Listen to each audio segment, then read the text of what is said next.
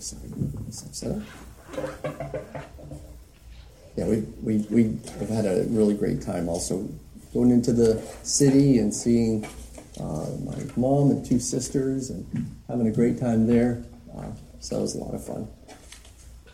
So we'll go ahead and open up in prayer. As soon as I get to my little scripture. There we go. Okay.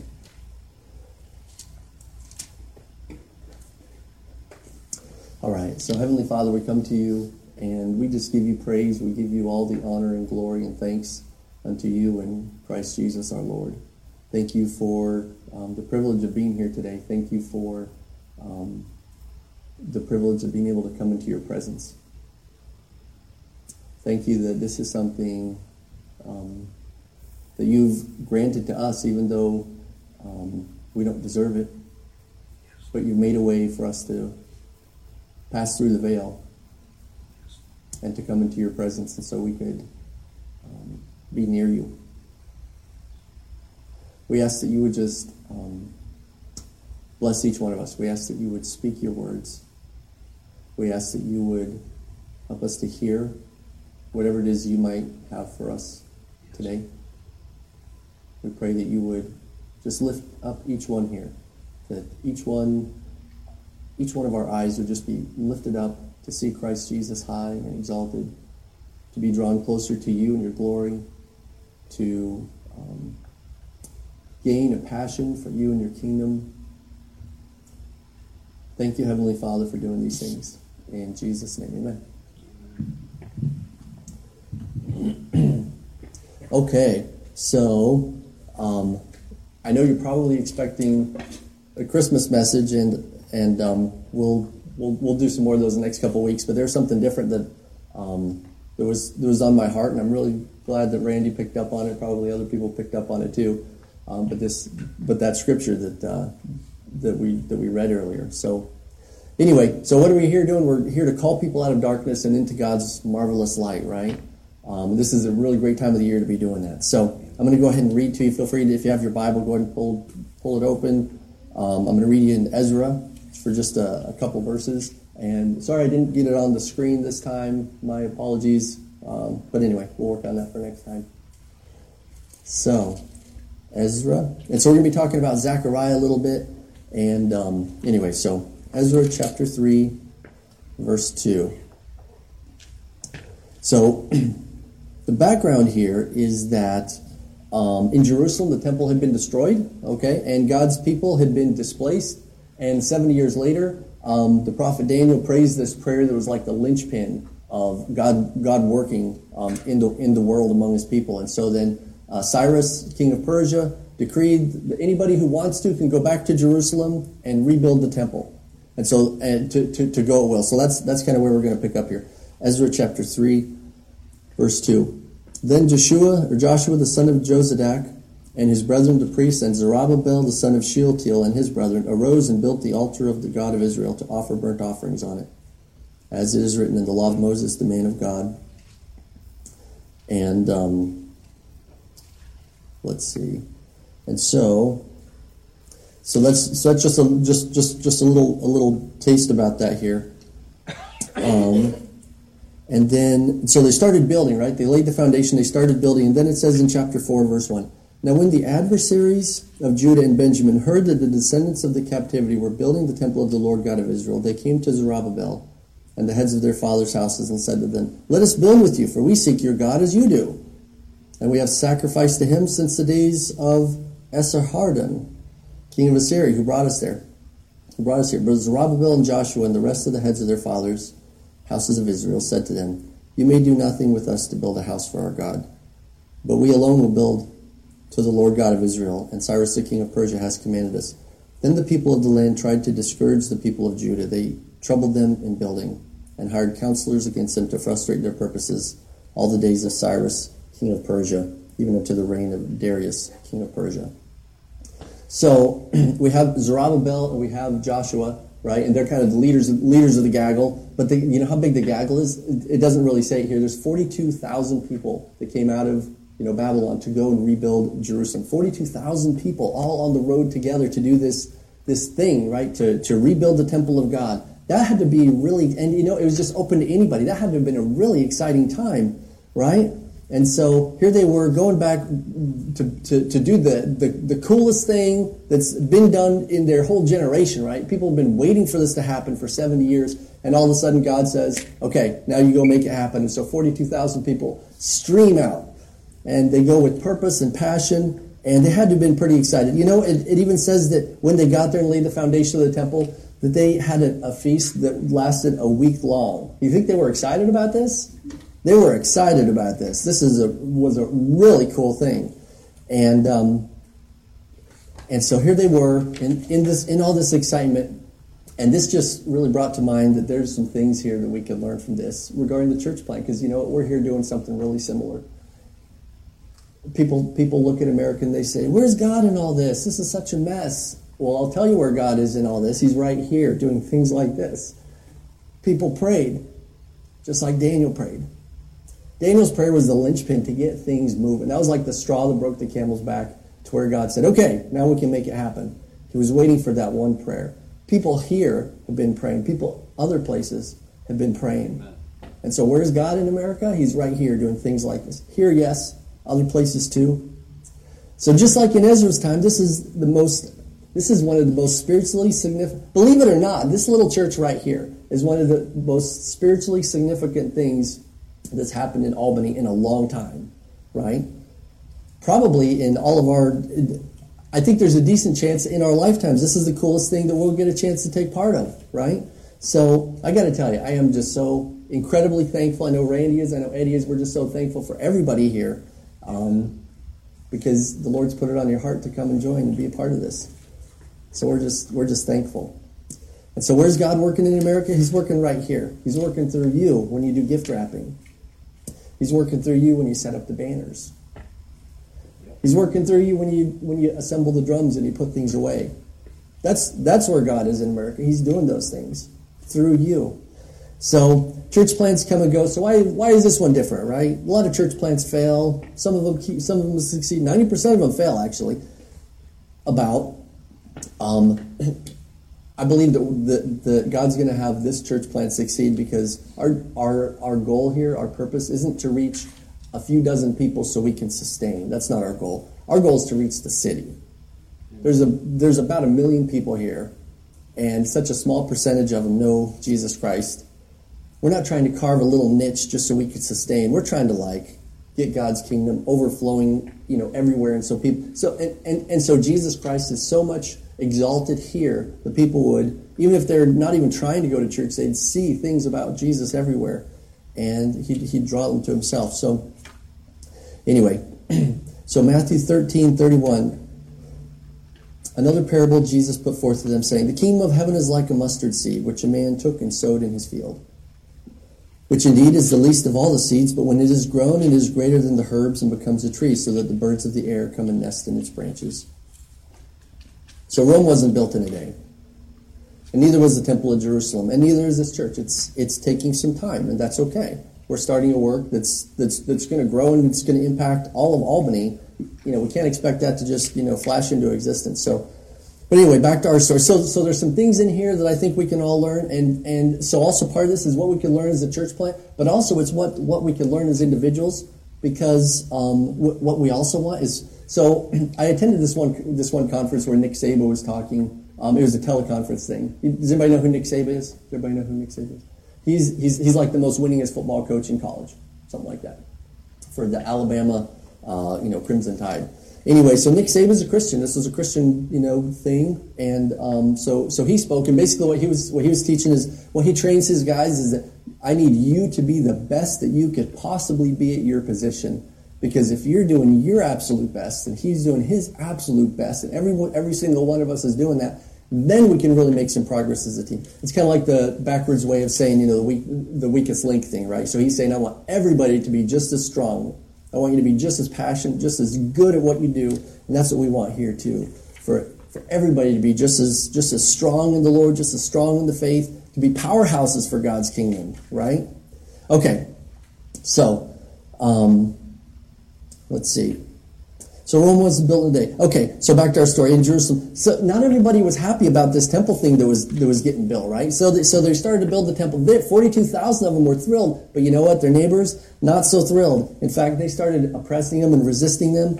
And so that's what happened in Jerusalem is that they would come over and try to discourage them. And you know, sometimes I get a little discouraged. So that's principle number one. Some people will discourage us. So I think I can discourage myself, to be honest with you. But anyway, so that's in Ezra 4 and 4:5. Sometimes that gets me, where it says, the people of the land tried to discourage the people of Judah, right? They troubled them in building. And so that's here in the physical. So that's here in the physical realm, the things we can see and perceive, right? There are people that just don't want us here. During gift wrapping, did anybody else see the like the moms that would be walking by with their kids and they'd be like, "Oh, quick, kids, it's a church. Hide your eyes, hide your eyes." Did anybody else see that? Anybody catch that? Yeah, it was like, well, some people just really don't want us here, right? They say, "Oh, we don't need another church. There's plenty of churches around here, right?" I did a study on that a while back. I think I counted 25 churches of all stripes within like a 5-mile stretch or something like that. And so I did the calculation of how many people live there. There's about 600,000 people within a 15-mile commute, by the way, 15-minute commute from here. That's why we love our location. But anyway, so I did a little calculation on those 25 or whatever churches to be able to reach this amount of people. Each one of them would have to be reaching 6,000 people. Every single one of those 25 churches would have to reach 6,000 people. Now, the truth is, most of those churches are reaching less than 100. There's a couple that are reaching a couple hundred. And but anyway, so the point is, you know, there's people that say things like that. We don't need. It's not true. Albany needs churches more than anywhere else in all of America. And so anyway, so those without God's heart or vision, they're going to discourage us because they don't have God's heart or His vision, right? And so we're doing the hardest. So I just think about it like this: we're doing the hardest work, right? What the hardest work in all the kingdom is planting churches. We're doing the hardest work in the hardest area in America. It's going to take a little time, and we need to just not be discouraged, right? So that's where I was reading and I came across that Galatians one that Randy picked up on. Let us not grow weary while doing good, for in due season we shall reap if we do not lose heart. All we got to do is keep it up. That's all we got to do. You see the word shall? In due season we shall reap if we do not lose heart. Because if we lose heart, we'll quit. So I read this verse the other day and it just spoke to my heart about that. So this church, when it finally grows, we're going to be seeing God do huge things. We just need to not quit. We just need to keep going, right? So, let's see. C.S. Lewis, the author of Chronicles of Narnia, said, if Christianity is not true, then it's of no importance. But if it is true, it's of utmost importance, right? So we know Christianity is true. Jesus did come. He came in the flesh. He lived a perfect life. He died a death for you and for me. And then he was raised again and went back into heaven. And so we could also have a place in heaven with him. So he'd bring us to himself. This isn't a social interest club, right? This is the kingdom of God. This is a real thing. Amen. We can't give up on this. Anyway, for ourselves or for the people that we're trying to reach, right? Okay, so we're doing a good work, right? The best work that could possibly be happening here in Albany or anywhere. And God's given us the privilege to do it, which is just really exciting to me. So we persist in doing good, and we're going to reap the harvest if we don't. So principle number one, in the physical realm, some people are going to discourage us, right? And that's okay. We just need to see beyond that and keep doing the gift wrapping and everything else. So back to our story. In Jerusalem, opposition rose from the neighboring people, right?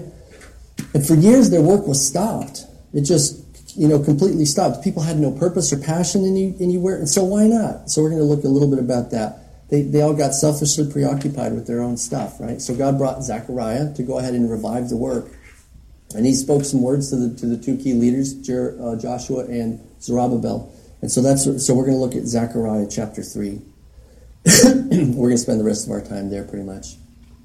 This is to see what's going on behind the scenes. So we saw what was going on in front of the scenes, right? People were getting discouraged and they were getting some attacks, right? But behind the scenes, these are the things that were going on. So principle number 2, it goes like this. Remember, we serve the Lord. Principle number 2, remember, we serve the Lord. So then it says in Zechariah 3, verse 1, then he showed me Joshua the high priest standing before the angel of the Lord. Right? So there's Joshua, and he's standing before the angel of the Lord. Wait, that's the angel of the Lord, right? Well, it is, but it's also, a lot of times, this is called a theophany, when the Lord shows himself, in the form of an angel in the Old Testament time. So this is Christ Jesus. How do we know? Because a couple verses later it says, and the Lord said. So this is the Lord, right? This is Jesus. And so Joshua the high priest was standing before the angel of the Lord. And we stand before the Lord because the Lord is the one we serve. He's our commander, right? We're not doing this thing for ourselves, right? This church is not a monument for me or Randy or Eddie or anybody, but it is to display the glory of God in Amen. Christ Jesus, the one we serve, right? We're serving Jesus Christ, our Lord and Commander. Another frequent title is the Lord of Hosts. Do you know what that is? Hosts? That's an army. The Lord of the armies, right? So when I was a kid, the thing that I loved to do the most was to play war. Do y'all remember playing war? We would go outside and we would get our army helmets on and we'd go out with our toy guns and camos, camouflage, and we would just spend hours outside, laying in the wood pile, pretending like we were, trying to, wait for somebody or, that kind of thing. We just loved doing that. But this kind of thing, this isn't playing war. It really is war. So we're standing before the Lord of the armies of heaven, and it's by His good pleasure that we're here today. It's by His good pleasure this work began, and by His good pleasure this work will succeed. So, as part of that, you are important. God wants to make you a mighty man and a mighty woman of God. Each one of us, right? To learn how to fight the right battles, to learn how to identify the enemy's tricks and to fight him effectively, right? So we can advance God's kingdom in our own lives, right? Your kingdom come, your will be done. Look, we don't have to be spiritual weaklings. We can become spiritually powerful, right? Spiritual weakness isn't God's will for our lives. He wants us to overcome, right? That's the message to all 7 churches in Revelation. Okay. So many of God's people don't know that there is a war going on, or they don't know where it's going on, or they don't know how to fight in it, or they don't have the right tools to fight in it, right? There's all sorts of these things that happen. So in 2 Corinthians 10, verses 4 through 5, for the weapons of our warfare are not of the flesh, but mighty in God for pulling down strongholds, casting down arguments and every high thing that exalts itself against the knowledge of God. The weapons of our warfare, they really work. They're really effective. That the war we're supposed to be fighting, they actually work to do that. If we just fight the right battle, right? Amen. A lot of times we find ourselves fighting the wrong battle with the wrong weapons. And we're just not going to make progress doing that. So to fight the right battle. So, okay. Because God doesn't want us to flounder in confusion, but to flourish in clarity, to know what the battle is and where it is and how to be able to handle it, right? Okay. So, and by His leading, He'll teach us to do that. So remember, number 1, we serve the Lord. And then we continue reading, and Satan, Then He showed me Joshua the high priest standing before the angel of the Lord, and Satan standing in his right hand to oppose him, or to resist him, or to oppose him. So this is principle number 3. Satan will defy us, right? He will oppose us. So the right hand is the place of the accuser, right, or the prosecutor. And so it's like this. The day we picked up the cross is the day Satan put a target on our back. We probably don't like it. If we could just hide under the table, we might want to do that. But there's still going to be a target on your back, and you're still going to be in the enemy's crosshairs. Because Satan he's not like playing patty cake here. He really does hate you and me. And he's enjoyed authority over this city for decades, maybe centuries, I don't know. And you think he's going to give it up without a fight? He's not. He hates you. He hates me. He hates this church plant. And he's real. So the song, one of my favorite old hymns is, "A Mighty Fortress is Our God." And it says, talking about Satan, "His craft and power are great, and armed with cruel hate. On earth is not his equal." If it was left up to you and me to have to fight him on our own, we would be toast so fast. and he's been hindering God's people for thousands of years. He's got a lot of practice. He really knows how to do it. And he has engaged us in war, and he will continue to oppose us. So it's going to take spiritual effort to fight against that, right? He's not going to give up. Guess what? Satan doesn't even have a white flag. Doesn't even have one. So Jesus grew in wisdom and stature with God and man. So that's a biblical principle for each one of us to do also, to grow in wisdom and stature with God and man so we could stand on God's promises and fight like Jesus fought and overcome and win. So what are some of the tactics or strategies that the enemy uses? To distract us, get us on the wrong battlefield, right? To distract us or to attack us with temptation, that's an attack. Or another one is to lull us to sleep. Oh, that's not important.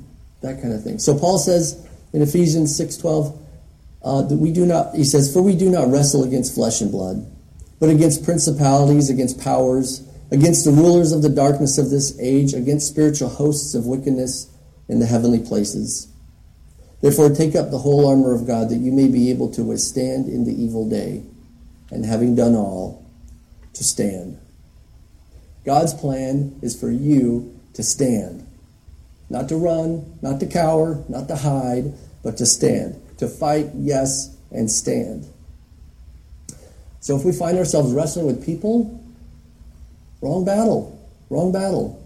Jesus said, if my kingdom were of this world, my servants would fight. But they're not fighting because my kingdom's not from here. Wrong battle. We need to get on the right battlefield, right?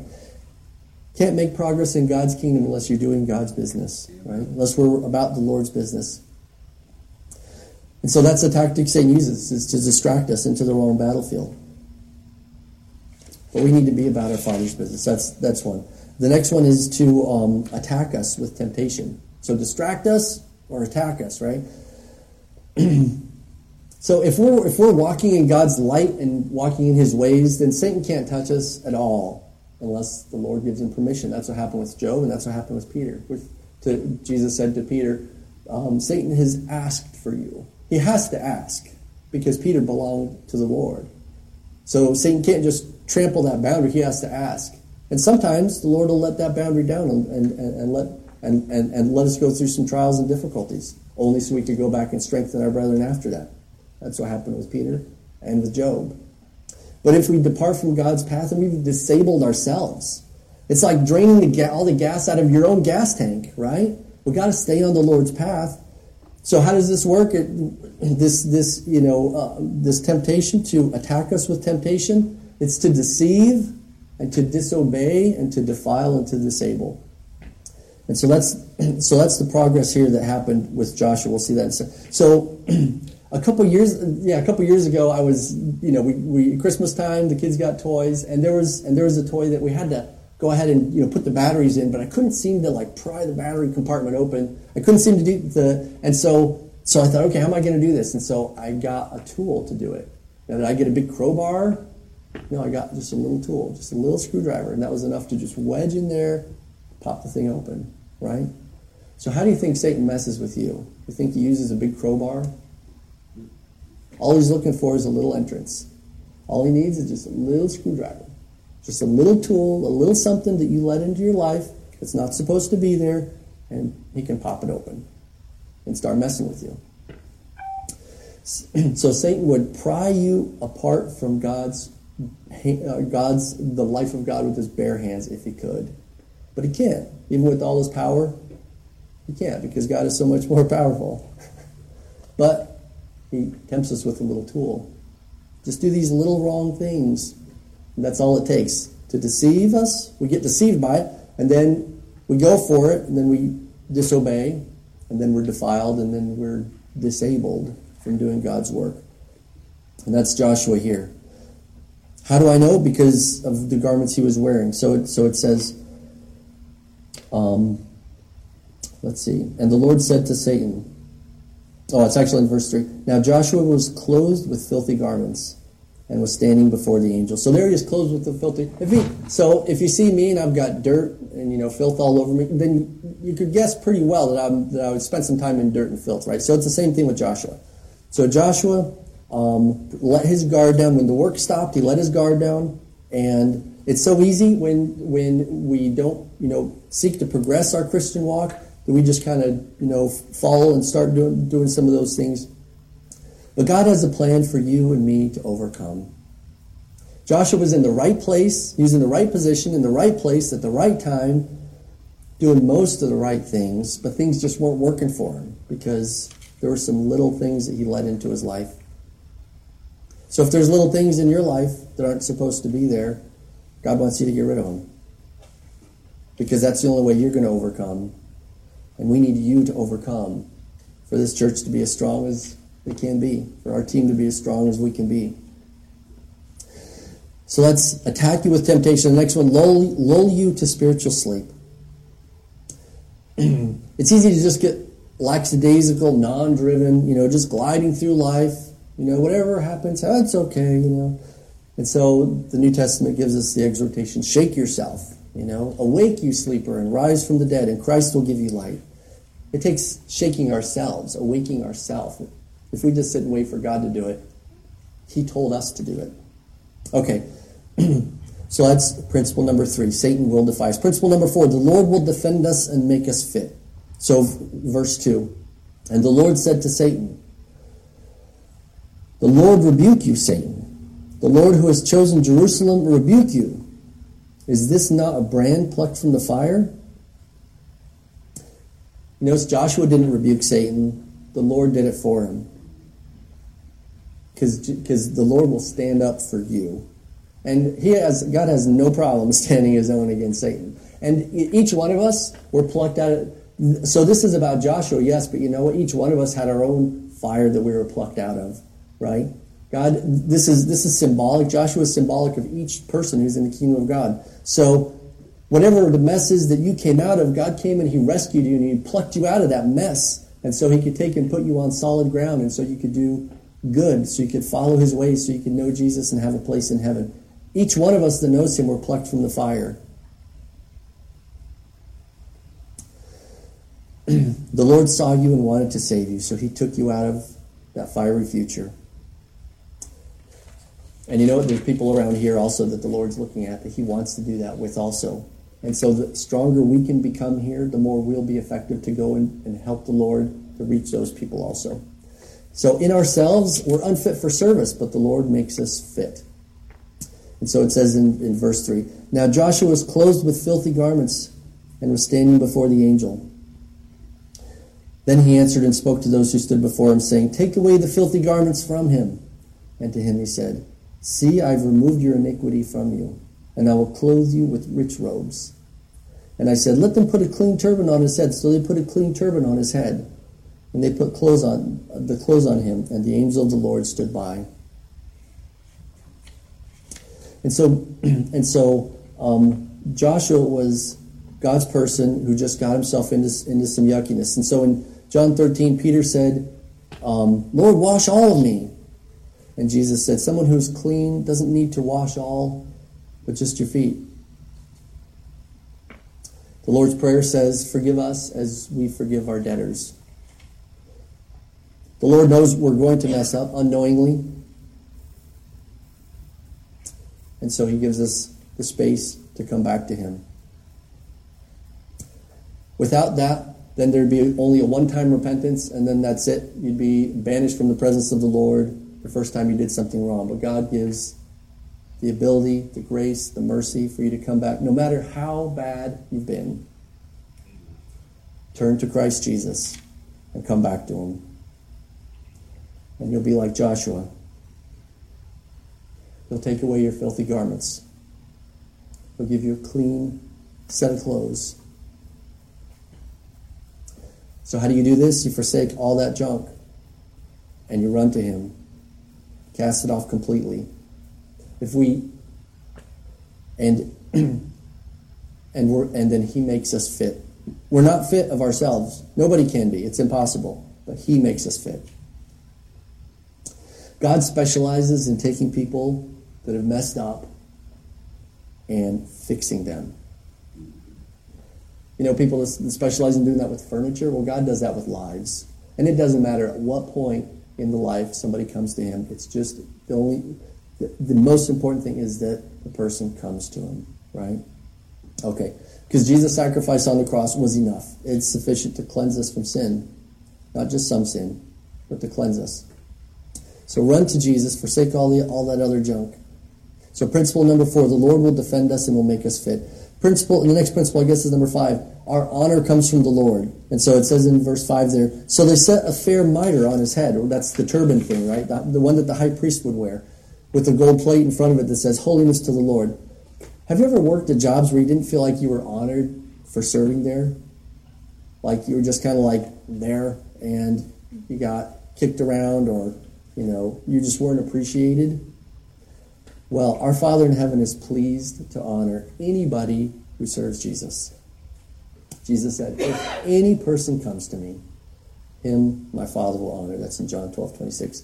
What's important is not what people say, but what God says, right? So you could either be a friend of the world or a friend of the Lord, right? There'll be a time when we realize we can't do both. And so that's where we need to hold on to the Lord, right?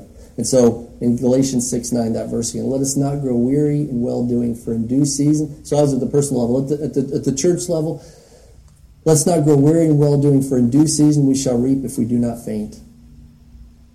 Because our honor comes from the Lord. The Lord will make things happen. And so there's an exhortation with this also in verse 6. And the angel of the Lord admonished Joshua, saying, thus says the Lord of hosts, if you will walk in my ways, and if you will keep my command, then you shall also judge my house, and likewise have charge of my courts. I will give you places to walk among these who stand here. It's the if-then principle. That God does expect us to follow his ways. And if we do, then he'll protect us, provide for us, and make us powerful in his kingdom.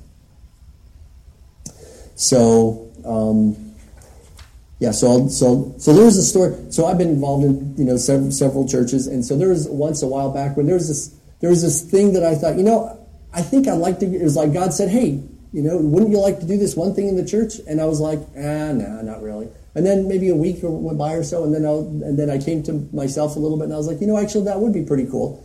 And so then I started praying that God would open that door, and he didn't open the door. And then he brought this little screwdriver kind of thing to my mind, and I was like, oh, that's probably what's slowing me down, isn't it? And so I got rid of that little screwdriver thing, and you know what? It wasn't like a month later, and I was in the new position. God will honor that. God will honor whatever it is that you do to follow his ways.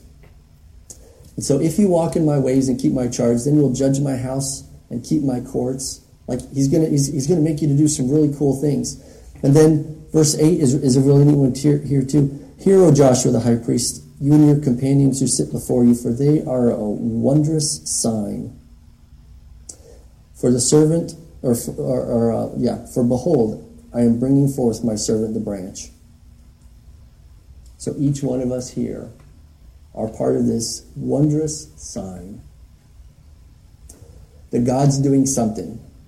Because who's the branch? The branch is Jesus. And so it says, you're the sign, the people who are there with you, Joshua, are the sign that the branch is coming, that the Messiah is coming. And we all here are the sign that God really is working in this area. And that Jesus is going to come in power and glory to win people to himself here. We're not here for no reason. We're here as a sign. And Satan's pretty torqued off about that. But me and Randy and Eddie, we are so thankful for each one of you. Amen. For every single person here. And God is going to, all we need to do is walk in his ways, and he will uphold us, he will strengthen us, he will make us spiritual powerhouses. And the stronger each one of us are, the stronger this church is going to be. There's going to be a couple adjustments that we need to make. God will speak those to us, right? But then the joy that comes afterward is going to be so worth it. And we're going to see God do some really powerful things here, I really believe.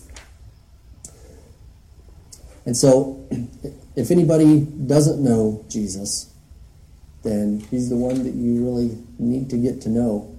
Whatever sorrow that you may have, whatever sadness, whatever problems, you take those and you put those at his feet. It's kind of like a bank account. You put those in the account, And then when you take money out, it's joy that you get. Put in your sorrow, and you get joy out. That's the way God does it. He takes our brokenness, and He gives us beauty. He takes our problems, and He gives us kindness and love. So we're just going to go ahead and close in prayer. Heavenly Father, we come to You.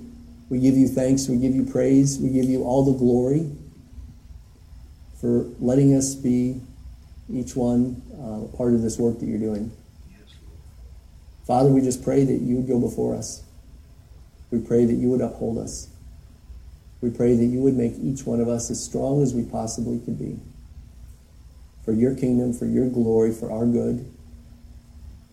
Because You are able to make all things work to the good, for those who love You and who are called according to Your purpose.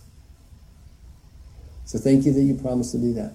If anybody here doesn't know You, then just help them to run to You. Help them to bring whatever junk it is that they might have and to leave it at Your feet. And so that You could give them great joy and rejoicing. We pray for each one here that You would just bless each one of our families. We ask that You would speak words of life and hope and joy to us through this Christmas season, through our devotion, daily devotional Bible readings. Keep us safe today and this week, and watch over us. And we thank You and praise You in Jesus' name. Amen. We'll do it. Last song we're going to do it.